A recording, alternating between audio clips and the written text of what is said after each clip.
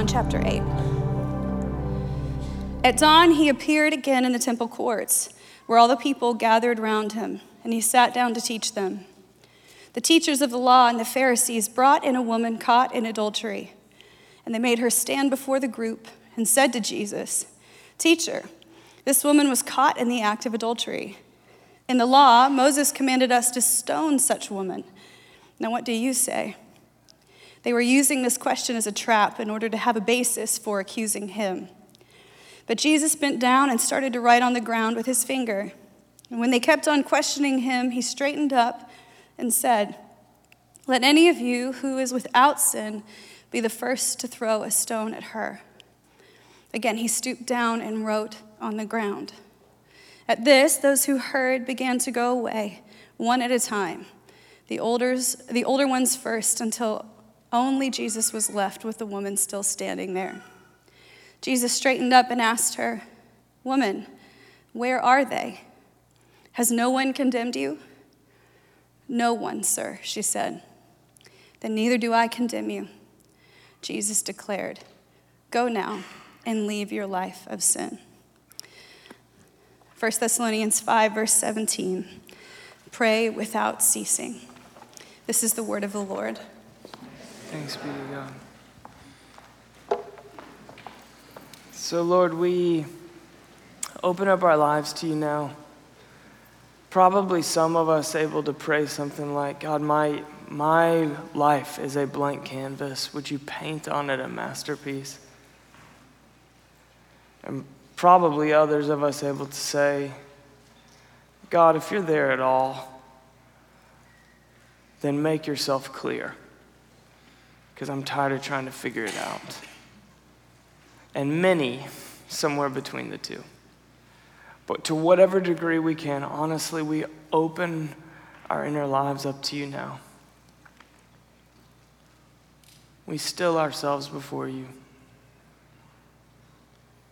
And I ask, God, Jesus, who I've walked with all these years, would you come and walk with each of your children today? Just one more step in a way that they can feel you beside them, leading them, guiding them, speaking to them. And it's in your name I ask this. Amen. So there's this woman thrown down face first in the dirt right at the rabbi's feet. A few minutes ago, she must have been so carefree and alive, smiling and hurrying from her house to his, the way that she always did in the early afternoon when her husband was at work and her kids were off at school. On her wedding day, she must have never thought she would end up being an adulteress. But here with him, that's the only place that she feels like herself again, the way that she used to. And then the priest walked in on them, shamed her publicly, used her as a prop to discredit Jesus, tore her out of her bed, marched her with a fistful of her hair in his hand down the streets of Jerusalem, right to the temple, threw her down in the front of the crowd and said something along the lines of, "The law says death penalty. Stone her. Are you going to disagree with Moses?" Now, this was the perfect trap to wedge Jesus right in between the people and the law.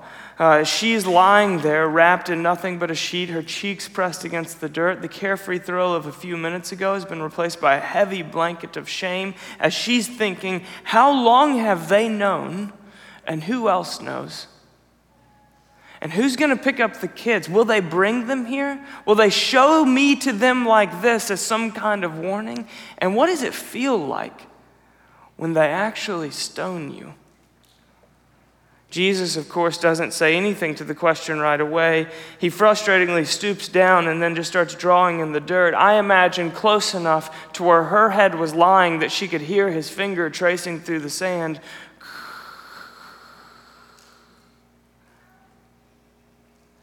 And then when the silence is hung heavily enough for long enough that the priest is about to fill it himself, Jesus stands up and says, "All right, sure, stone her.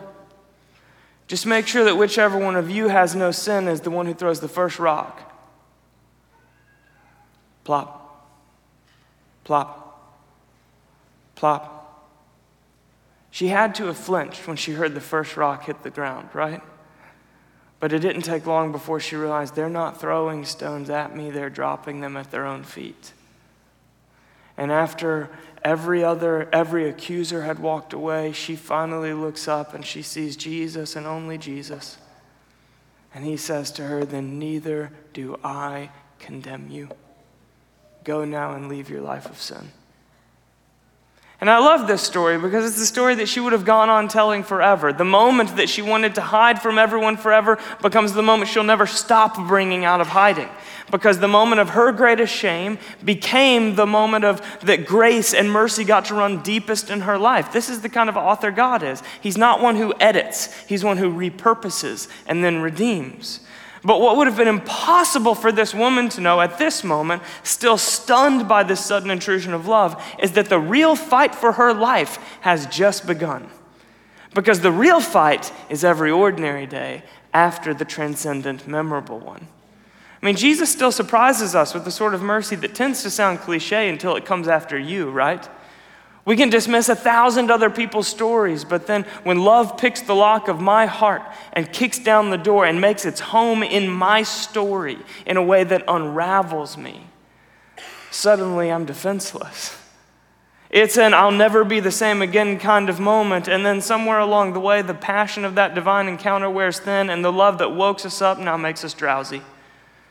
We've all likely got a woman caught in adultery moment or two in our own past, sometime when we were profoundly reshaped by this love that came after us. But it's all the days after the passionate encounters, the fidelity that we find underwhelming and disenchanting. The exhilaration of the mountaintop spiritual experience wears thin, and we're just dragging our feet along the narrow path behind Jesus, mostly distracted and mildly bored. There are highs and lows in the spiritual life. There are euphoric, wonderstruck moments, and there are pits we find ourselves in we think we'll never come out of. But the most common condition that's in any seat like this one on any given Sunday is just a general malaise of spiritual boredom. Ronald Rolheiser says, the greatest obstacle to sustaining a life of prayer is simple boredom, and the sense that nothing meaningful is happening. But that does not mean we are regressing in prayer. It often means the opposite. You see, the real fight of faith is all the ordinary days after the climactic moment because of what we all know but typically don't come right out and say, and that is that fidelity is boring. I mean, fidelity is rich and satisfying, and it meets the deep needs of the human soul in a way that the surface urges can never touch, but it's also boring most of the time. And so we're left with a few equally bad options for riding out the remainder of our spiritual life after the breakthrough. We either go through the motions passionless and half pretending, or we try to manufacture the breakthrough moment again. We try to somehow get back to the way we felt at first, even if I've got to manufacture it myself, even if I know that I'm manipulating myself on some level. Or we just wander away disappointed, admitting that intimacy with God left me somewhere short of satisfied, so I guess I'll go looking somewhere else. And so here we are, mostly busy and bored at the same time. Spiritually bored, but we're also so constantly distracted in this perpetual state of exhaustion. Welcome, my friends, to the spiritual condition of the modern world. Now, we prefer to think of ourselves as modern people with modern problems, but the truth is that fidelity is the oldest, truest story. The Bible is not a rule book or a set of directions. It's a love story, a romantic, courageous love story that you're invited to believe. And you can behold that whole story in a single moment, like when this adulterous woman was thrown down at the feet of Jesus. But you can also equally behold the story if you zoom all the way out to view the meta-narrative that God's been authoring since the day he hung stars up in the night sky. All the way back at the very beginning, on the Bible's opening page, after separating light from dark and land from sea and filling the earth, God parades the animals in front of Adam one by one, tasking him with naming each of them. Why stop the show for an animal parade before introducing Eve into the mix? Why is Adam forced to name the animals right between the creation of man and woman? Because God is letting Adam feel his own deep longing. The longing for a counterpart, a companion, a bride in the language of the New Testament. See, by naming the animals, Adam, who was made in our divine image, is allowed to feel that divine longing that lives with him. And then after God has let Adam feel his created state, his incompleteness and longing for the intimacy of love, he creates a woman out of man, bone of my bones and flesh of my flesh, a counterpart, a bride. But of course, fidelity is boring. And so it doesn't take long for that climactic moment of poetry to become the slog of ordinary days, and Adam and Eve both choose a lesser love, ripping a seam right through the whole story, destroying the intimacy. God's recreation plan is then essentially a re-up on his original intent. He starts redemption of the whole human race, again with one couple in love, Abram and Sarai. And God makes a covenant to them. I love you, and I will keep on loving you no matter what. I am not striking a deal with terms and conditions. There is no benefit on my side. I'm forging a covenant. All that I ask is that you accept it, that you take my love. And Genesis 15 says, Abram believed the Lord, and it was credited to him as righteousness. So taking God at his word, receiving his covenant love is righteousness on God's scale. But then throughout Old Testament history, Israel's unfaithfulness to God is frequently depicted as adultery or as infidelity. Isaiah, Jeremiah, Ezekiel, Hosea, and the book of Lamentations all describe God's people as those who are unfaithful to his covenant, or those who actually never take his vows in the first place, as being sexually unfaithful to God, going after other lovers. Many times the accusations are a whole lot more sultry than most of you would be comfortable with me reading in this moment. And then in the New Testament, the Apostle Paul describes our union with Christ through the imagery of sexual intercourse. You're welcome for bringing that up this morning.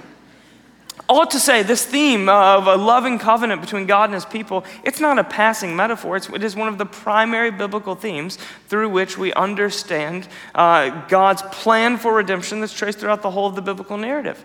To fully redeem the intimacy that was lost in infidelity, God then places his divine being in the womb of a fallen woman.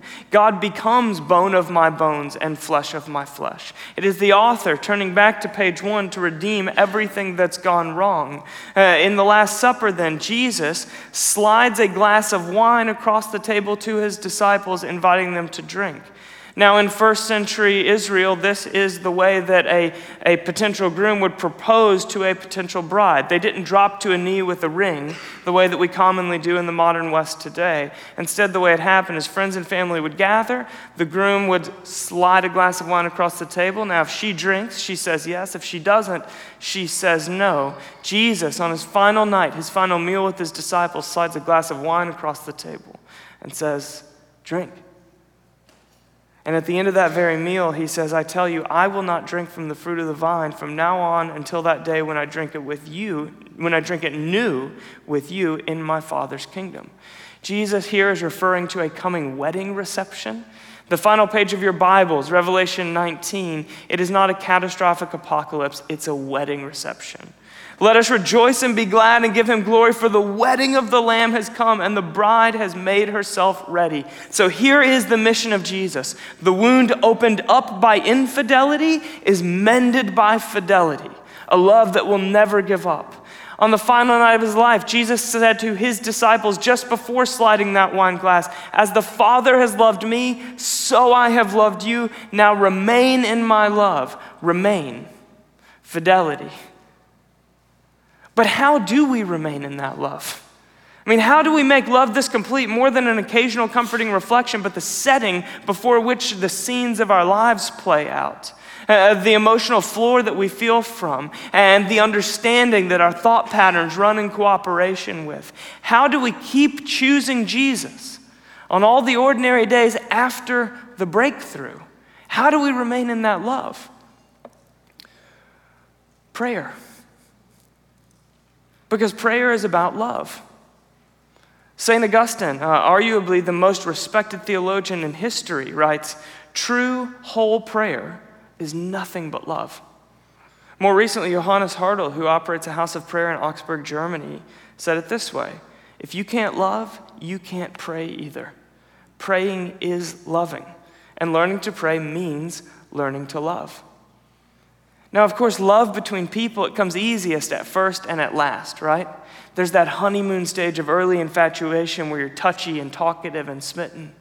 And then there's that old couple for whom love has become as natural as breathing and their union just seems effortless. But all those years in between, love in the midst of building a career and raising kids and establishing a life and falling apart, those are the years that love has to be worked at and fought for. Those are all the years when love is won and lost. Those are the years when that early infatuation is cultivated into that elderly couple and effortless union. And just like love, prayer comes easiest at first and at last. For sinners, first bumping into Jesus, and for saints who have walked with him for decades. But all the years in between are the important ones. The years when early spiritual euphoria and divine infatuation is matured into effortless union. Prayer is about relationship, and that means fidelity is the only container within which it can truly flourish. Teach us to pray. The disciples asked Jesus that question once. But what they were asking him was a loaded question, because watching Jesus pray was like watching the closing scene from the movie The Notebook. You know the one I'm talking about. When after all the twists and turns of young, passionate, infatuated love, Ryan McAdams, man, you guys know. The two people, the celebrities, the great-looking people. So unified you can't even get their names apart at the end. They're just an elderly, plump old couple like anybody else, right? And then he slips into her hospital bed as they're dying side by side in what had to be a medical malpractice, and slips his hand into hers so they can fall asleep one last time together. Now, everyone who's ever seen this film gets a touch misty-eyed in this part. I'm not pointing the finger here at me or anyone else, simply making a general observation. And that's because it pulls at our God-given longing, right? We all want intimacy and companionship. But there's also a reason that the writer and director of The Notebook chose to spend the entire film showing scenes of the early infatuation kind of love and then skipping to the elderly couple in love at the end. And it's because the decades that exist in between that, the fidelity, it's the boring part. The disciples saw Jesus pray, and they noticed something, that the same thing that happens to us when we watch the final scene of that film. Everyone who sees the final scene of the film says, "That's better than anything I've got. I want that." The disciples saw Jesus pray and said something like, "That's better than anything I've got. So teach me the kind of prayer that leads to that." And Jesus responded with what we call the Lord's Prayer. Our Father in heaven, hallowed be thy name. Thy kingdom come, thy will be done on earth as it is in heaven. It's that one. You've likely heard it before. And that prayer was scandalous in its intimacy. Jesus was making prayer so intimate that the priests began to squirm and get uncomfortable. But Jesus was also doing something which would have been obvious to them, but likely lost on the majority of us, reading this thing a couple thousand years later and in a completely different cultural climate. And that is that the Lord's Prayer is not entirely original to Jesus. I know. I mean, it wasn't something that he just rattled off spontaneously. It certainly seems like Jesus is adapting the opening lines of the Kaddish, which was one of three important prayers that was recited daily at the Jewish temple. That prayer sounds like this: "Magnified and hallowed be thy great name in this world which he created according to his will, and may he establish his kingdom during your life." I mean, look, I'm not trying to accuse you of anything here, Jesus. I'm just saying that's plagiarism in the college I went to. How about you? Fascinating, right? Jesus is adapting a common, disciplined Hebrew prayer from the temple and then making it much, much, much, much, much more personal for personal people in search of a personal God. Teach us to pray. And Jesus responds, pray to God more intimately than you think you're allowed to, because this whole thing's about love. And center your life according to a disciplined rhythm of prayer, because fidelity is where love flourishes. Jesus was saying, here's my secret: pray with the heart of a lover and the discipline of a monk. That's how you choose fidelity. And when you do, it quenches your desires in such a satisfying way that everything else becomes the boring part. When officiating a wedding, Dietrich Bonhoeffer famously offered this bit of advice to a young couple at their wedding. as they're standing in front of him. Today you are young and very much in love, and you think your love can sustain your marriage. It can't. Let your marriage sustain your love. See, what he was getting at is that for this love, this passion you feel today, this breakthrough to flourish, you got to put it in a container where it can grow. Prayer is about love, and that means it cannot be sustained on fluttery feelings, good intentions, and spontaneous moments alone. It needs a container, something like the fidelity of a marriage, a set of practices or rituals within which it can grow, mature, and blossom. And that's not a new idea. Woven throughout church history, from all the various traditions, from modern church history all the way back to the church's inception, there's always been a daily prayer rhythm that held God and his people together. Again, Rolheiser writes, we show our fidelity to God not in our feelings, but in our commitments. So we must recover a sober, unromanticized, committed view of prayer that's aimed at the deeper desires within us that prayer makes its appeal to. Only then will we have the stamina for fidelity. Only then will we experience the love of the elderly couple hand in hand lying in the hospital room. So the way to pray like Jesus taught us includes this unavoidable invitation to a daily prayer rhythm. Historically speaking, this is the drum that God's people have always been beating. Pause to pray 3 times a day, morning, midday, and in the evening. Psalm 55, as for me, I call to God, and the Lord saves me. Evening, morning, and noon, I cry out in distress, and he hears my voice.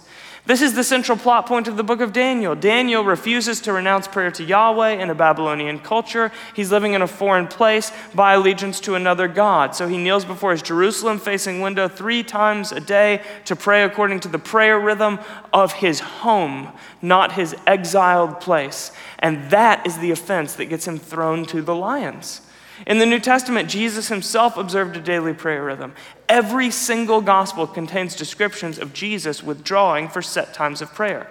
Now, it is important to note that not all of the instances of Jesus praying in the gospels are according to the Hebrew rhythm of prayer. That rhythm did not include moonlit all-night hikes of prayer, for instance, which Jesus did. So Jesus does pray spontaneously, but it's equally important to note that Jesus did pray according to a fixed daily rhythm, that the overwhelming historical evidence is that Jesus attended the temple 3 times a day to pray the same morning, midday, and evening rhythm that we see in both Daniel and the Psalms, and many of the biblical references to Jesus fall into that category. Jesus prayed both spontaneously and rhythmically, alone and with others, pouring out his emotions spontaneously and guided according to set prayers at set times in community. Turn to the book of Acts, and you'll just discover that the earliest churches continued to anchor their communities by the same shared prayer rhythm that Jesus walked by with his disciples. Acts chapter 3. One day, Peter and John were going up to the temple at the time of prayer at 3 in the afternoon. Acts 10. About noon the following day, as they were on their journey approaching the city, Peter went up to the roof to pray. Acts 4, on their release, meaning their release from trial, Peter and John went back to their own people and reported all the chief priests and elders had said to them. When they heard this, they raised their voices together in prayer to God. Have you ever asked yourself, how do the apostles keep on getting everyone together day of in a big city in a world before cell phones or email? The most likely explanation is they were already gathering together to pray at set times in the day. Beyond Acts and into early church history, this trend continues. The earliest recovered non-biblical document that details church life is called the Didache, which, among other things, details the morning, midday, and evening prayer rhythm that grounded the life together of the early church. Scott McKnight writes extensively on this in his book, Praying with the Church, if you want to get deeper into the history. But for our purposes today, what I'm trying to show you is this. A 3-part daily prayer rhythm was the anchor to early church life. But there's a whole lot more than just rugged faithfulness to that anchor. There's supernatural power. Because when we pray with fidelity, expressing our love to God, the power of God seems to more or less just accidentally get thrown in as well. Go back and read the book of Acts and just highlight every reference to as they were going to the place of prayer and then see what follows it. Let me just take you back to the exact places that I've just referenced. In Acts chapter 3, Peter and John exercised the first miraculous healing post-resurrection on their way to midday prayer. In Acts 10, Peter received a vision that the gospel is not just for Israel, but for the nations while observing his midday prayers. In Acts 4, the foundations of the temple shook in response to the church's ordinary prayer gathering. So for those who may be keeping score, the early church had a higher commitment to prayer than we commonly do today, and the early church had a higher experience of the supernatural power of the Spirit than we commonly do today. Might there be a connection between the two? See, when we pray expressing our love to God, the power of God tends not to be far behind. So if it's the intimacy with Jesus you want, plant your prayer life in a container of fidelity. And if it's the Spirit's power that you want, plant your prayer life in a container of fidelity. A shared daily prayer rhythm was just the assumption of the early believers for 3 centuries, and then the Roman Empire fell, and along with that, the church buddied up with political power for the first time in history. They went from oppressed minority to quite a popular group. It seemed like a great victory at the time, but the church lost its saltiness through that same power in the language of Jesus, and at that time they lost a taste for prayer. Christians continued to pray, but what I mean is their prayer life is then meant to be supported entirely just by spontaneous prayers of the individual and not by the anchor that the community centers their whole life around. The first monasteries were founded in response to this in the 4th and 5th centuries, and they were simply groups of people that wanted to continue to order their lives the same way that Jesus and the apostles did. The first monks, who we know today as the Desert Mothers and Fathers, were just people that said, we want to continue living the common way of the early church, including the daily prayer rhythm. So here's what I'm getting at. My suspicion is that when the Apostle Paul wrote, pray without ceasing, that he had in mind both a constant state of interior being, practicing the presence of God, and a committed communal rhythm of fidelity. He meant commit yourselves to fidelity, pray like monks. And as you do, love and power will bloom together from within you like a band of wild and unruly monks. So I'm advocating that we recover one of the church's most historic practices that's been mostly forgotten in our time, a daily prayer rhythm, morning, midday, and evening prayer. The early church, as best we can tell, prayed some version of. In the morning, prayed the Lord's Prayer. At midday, pray the Shema. And in the evening, pray the Psalms. Again, that's as best as we can tell. There's no way to nail this down exactly historically, but there's a whole lot of historical and scholarly evidence that shows that we've got some version of that rhythm alive in the first 3 centuries. The early church were formed and empowered by prayer. They gathered at set times to pray prayers that reformed their hearts, reshaped their world, and empowered their mission. Modern believers, though, we typically have an aversion to set prayers at set times or rhythms of prayer, which are typically called offices. And that's because we tend to confuse spontaneity with authenticity and to confuse rhythm with ritual. And that's rooted all the way back in the Protestant Reformation when the former was missing and the latter was abused. But even Martin Luther, who led that very Reformation, cautioned, don't throw the baby out with the bathwater. In his own writings, he counsels to hold on to set prayers at set times, mirroring the early church life. And more recently, Eugene Peterson has said the repetitions of our Lord's prayers give us firm groundings for the spontaneities, the flights, the explorations, the meditations, the sighs and the groans that go into the prayer without ceasing, toward which Paul urges us. See, in the modern church of the West, there tends to be this bias towards spontaneity and a resistance to rhythm. But we don't have to and we shouldn't choose between the two, because true freedom and spontaneity is born from rhythmic practice. And in this way, prayer is a whole lot like jazz. Because a saxophonist in an orchestra is seated with perfect posture, staring at the sheet music as they play the instrument, right? A saxophonist in a jazz trio is playing the same instrument, but they've got their eyes closed and their back arched, feeling the music more than reading it. The interesting thing about jazz, though, is that in order to play it, which is entirely improvisational, you have to have such a firm grasp on the instrument that you're able to improvise in that way. In other words, if you want to play jazz, you've got to learn the sheet music first. And if you want to pray with passion and spontaneity and power and expression, you've got to learn the sheet music first. A committed daily prayer rhythm and a life of passion and effective prayer, they go hand in hand. And so we've designed a modern rhythm based on that ancient one, the Bridgetown daily prayer rhythm. Morning, pray the Lord's Prayer. At midday, pray for the lost. And in the evening, pray gratitude. That's not our new twist on the old thing. That's just an attempt to take the essence of the old thing and apply it to a new time and place where people didn't all memorize the whole 150 Psalms in grade school and don't all have the Shema etched onto their doorframe. This has absolutely everything to do with love and absolutely nothing to do with legalism. Because a daily prayer rhythm is and has always been about fidelity. Jesus' observance of discipline was always about freedom in life. When Jesus rolled out of bed before the sun and went off alone to pray, it wasn't a spiritual scorecard he was trying to keep spotless that drove him there. It was love that drove him there. He wanted to be with the Father, and so he prioritized a way to do so. This is Philippi Park in Tampa, Florida. It's a photo that was taken from a local newspaper in the 1970s. My wife, Kirsten, tracked down this photo from the newspaper, had it framed, and gave it to me for our 10-year anniversary. And of all of the gifts that I've ever received in my life, this one is without a doubt my favorite. It hangs right by my bedside. And that's because after my family moved to Florida in high school, this is the place that I found myself walking and talking wide-eyed with Jesus.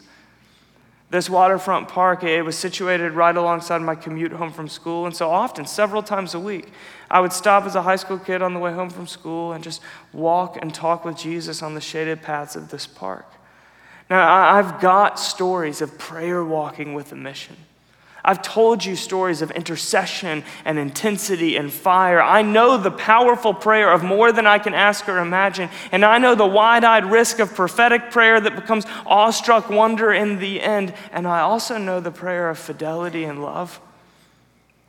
And on those afternoons in Philippi Park, I did not want anything from God. I had no plans I was asking him to sponsor. I had no needs I was hoping he would meet. There was no motive. There was no agenda, no list, only love. I wanted to be with the Father. So I walked and talked and listened. And now, a couple decades removed, I suspect that those afternoons were God's favorites. Because on those weekday afternoons, it wasn't about changing the world or getting God to act the way that I thought God should act, or even meeting my own issues or needs in some way. There was no function. There was only love. And mature love definitely includes planning together intentional conversation, even projects alongside one another. But it also includes waste. We waste time with the people that we love. A mature life of prayer includes taking Jesus seriously on all his promises to prayer and the empowerment that he offers us through prayer, and it includes wasting time in his company because we waste time with those that we love.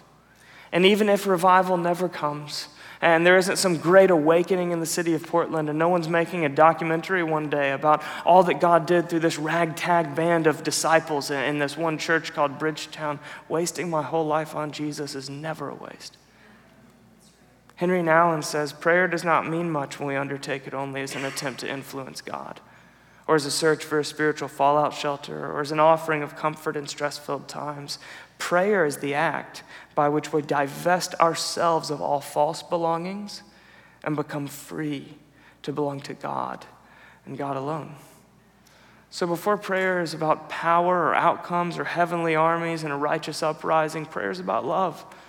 It's the way that we freely choose the one who freely chose us first. It's the way that we express ourselves to the God who, in spite of everything, delights in us. It's the way that we receive from the God who's got endless stamina to offer himself to a bunch of people who prefer self-sufficiency, tight jaws, and clenched fists most of the time. Jesus lived a daily prayer rhythm in a world without iPhones or email, a world that didn't even have clocks. And what that means is that for Jesus and his followers, prayer was the way that time was measured. Everything happened a certain time before prayer or a certain time after prayer. It was prayer that set the rhythm and the passage of time in their lives. What anchors your day right now? How do you mark the passage of time? Could be by the push notifications on your phone, or the emails in your inbox, or the crossing off of tasks on your to-do list. It could be by counting hours till the evening, or counting days till the weekend, or crossing off dates until that next vacation that you cannot wait for. but something marks the passage of time. And whatever that is, you owe it to yourself to sort it out, because whatever that thing is that is marking the passage of time in your life, it is holding your attention and your affection, and therefore it is shaping you into its image. Communion with God was at the center of the life of his earliest followers, marking the passage of time. We get the English word hour from the Latin hora, which means more than just a unit of measured time. We think and interact with time less in terms of mathematical units and more in terms of seasons. We think about the cold and death of the winter, and about the reawakening in life of the spring, and about the rest and ease and comfort of the summer, and about the new beginning that first crisp fall day seems to bring. This is how we interact with time, and that's what's bound up in the Latin word hora. Not just the passage of time, but our interaction with time's passage, and what that passage is doing to me, and who it's forming me into as the days tick by. David Steindl Rast calls it not just a time measure, but a soul measure. So what if at the center of your everyday, you placed communion with the God who personifies love? What if the waking thoughts of your morning were spent dreaming with God, dreams as big as kingdom come and as ordinary as daily bread?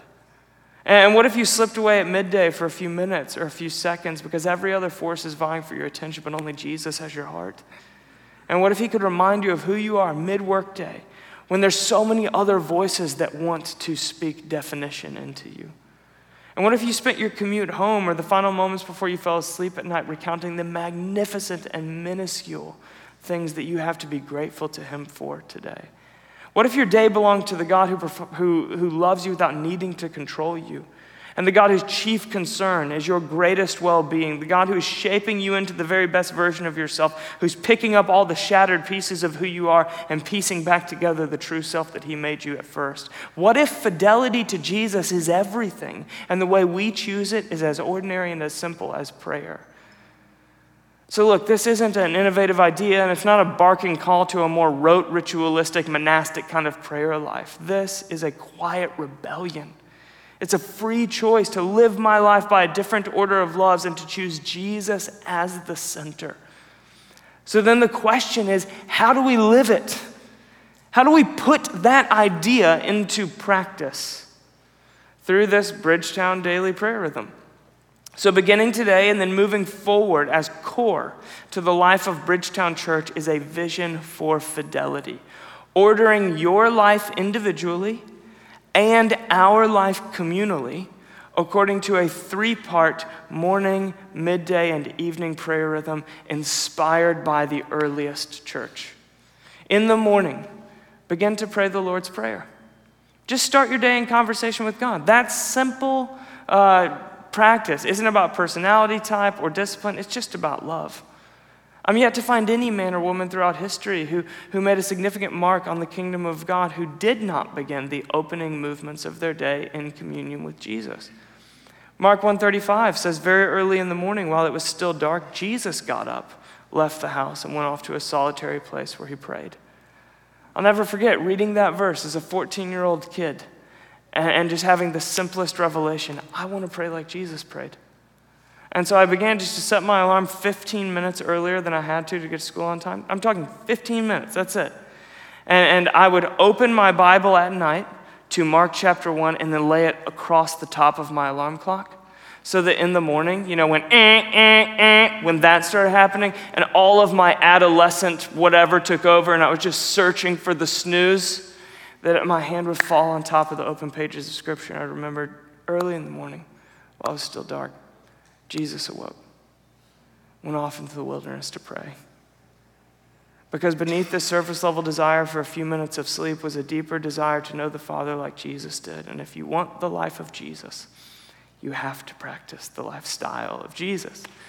So I began very imperfectly and in fits and starts as a 14-year-old kid to try to put that into practice in some way. And that simple habit was the beginning of a life of prayer that became deeply personal, wildly adventurous, and wondrously awe-inducing. And I'm still somewhere in the early stages of today. So whatever your morning routine, I just want to humbly suggest this new ambition or slight adjustment or addition. Pray like Jesus taught us. Every morning, pray the Lord's Prayer. And when I say that, I don't mean recite the Lord's Prayer from memory. I mean allow the themes or the movements of the Lord's Prayer to catapult you into themes or movements of prayer. I'm talking about things like, Our Father in heaven, hallowed be your name. Just start by remembering who you're talking to.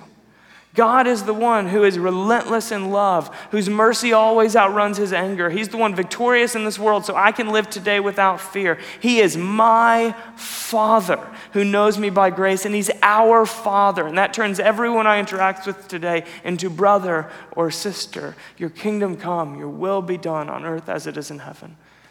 And then begin to think about friends outside of relationship with Jesus and about needs for healing or some type of provision in your family or your friendships. Begin to think about those in need of mercy and those broken systems of justice that need to be overturned in our city. Anywhere and everywhere that you can think of that God's kingdom of love and peace is lacking, begin to ask for it to come.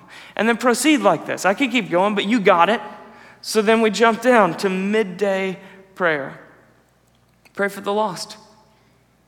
I would love if you would just indulge me for just a moment and just try to imagine yourself, to see yourself mid-workday.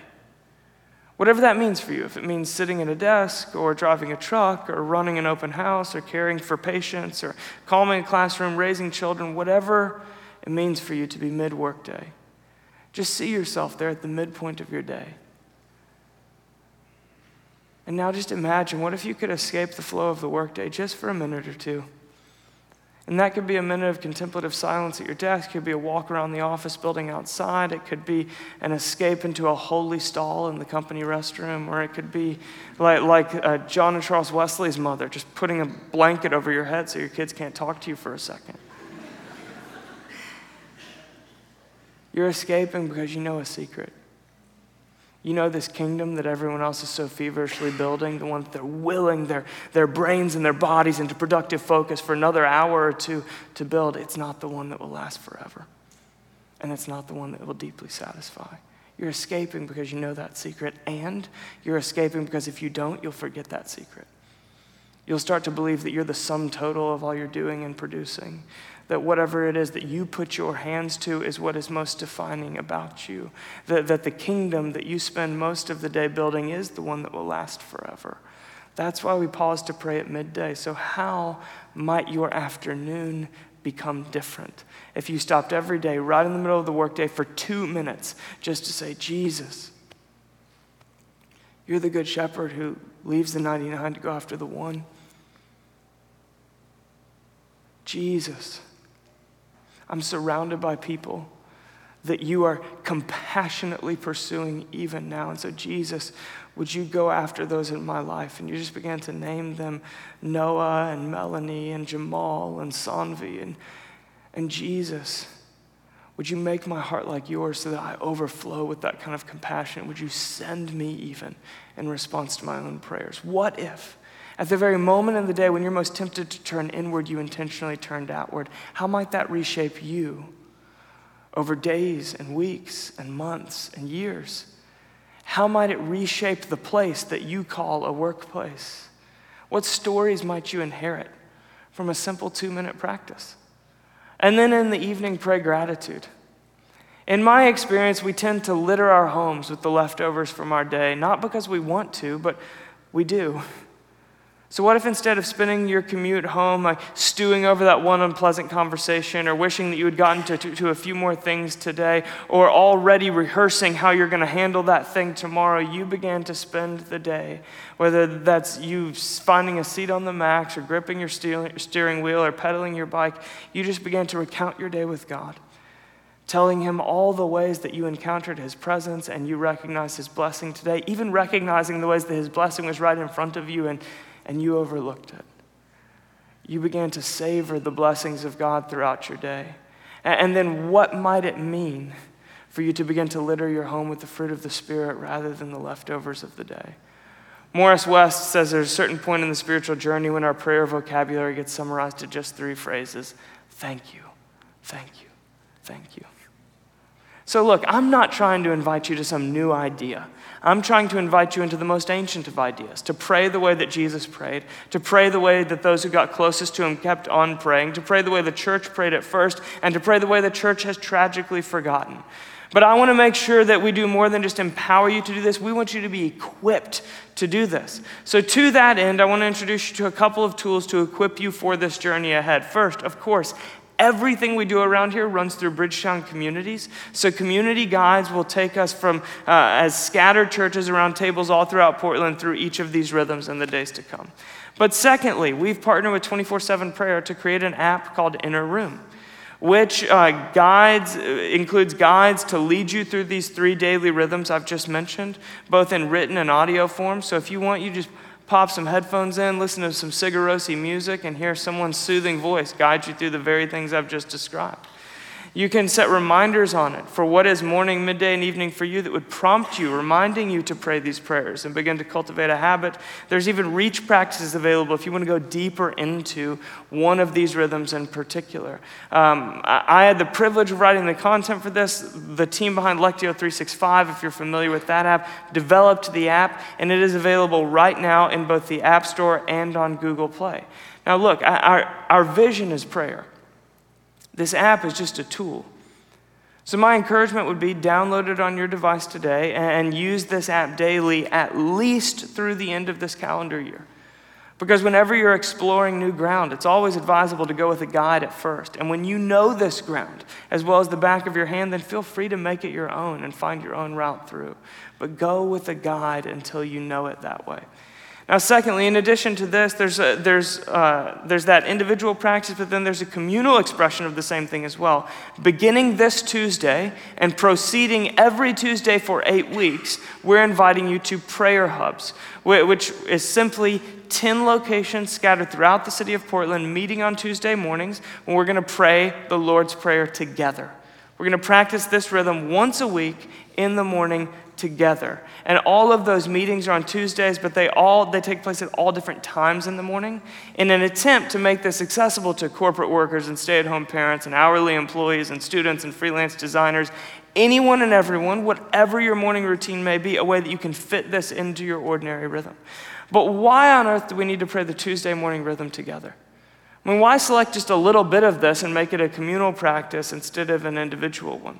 Well, mostly, honestly, because I ran this marathon one time in my life, and I can truly remember crossing the finish line of the marathon, absolutely exhausted and thinking, the pain is but a moment, but the sermon illustrations will last for a lifetime. So, if you were to Google marathon training, you're going to find plenty of research about the benefits of training in a group. In fact, many would argue that training in a group is the most effective thing you could do to ensure that you cross the finish line on race day. If you Googled 5K training, you'll find a whole lot less research about training in a group. And that's because the longer the race, the more important community becomes. Now, we talk a whole lot about training versus trying around here when it comes to spiritual formation. Right, trying harder is not a sufficient resource to form you into the way of Jesus because willpower is a depleting resource. Practices or training is a better method. And in the same way, the longer the race, the more training together becomes.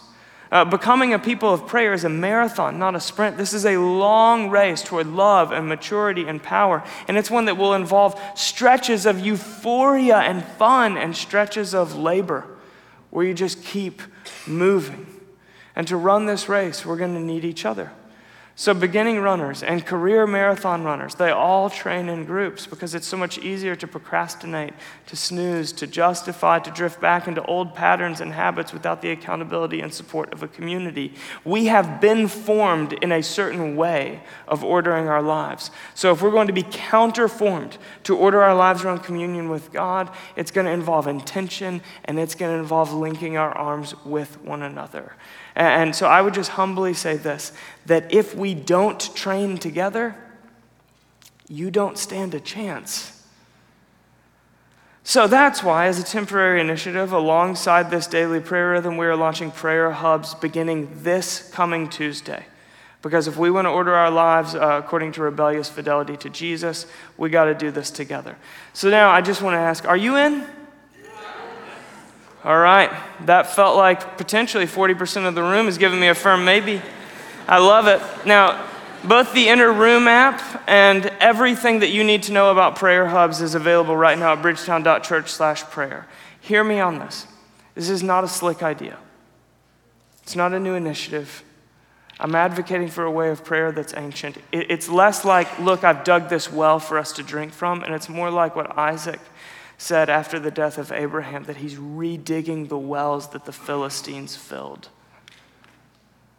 So what I want you to hear me saying is that I came across this ancient well, and it was all caked over with debris and dust, and I cleared it off only to discover there's living water in this thing. And I'm trying to say, come and drink. I've lived my life by this kind of rhythm for the past 5 years. Because when I discovered that it was written into the history of the church, I just said, I want to know Jesus like they knew Jesus. I wonder if there's water still in this well, and there is. And I want you to hear me say that this is not just me, that we as a staff at this church, as a team, have ordered our office around this rhythm. We've ordered our personal lives around this rhythm. We've been drawing from this ancient well so that we can say to you together today, there's living water here, would you come and drink? A daily prayer rhythm is not a fast track to revival. It's not a hocus pocus solution to drum up something powerful. It is a pathway to rebellious fidelity, to love expressed through prayer. So this is an invitation to love.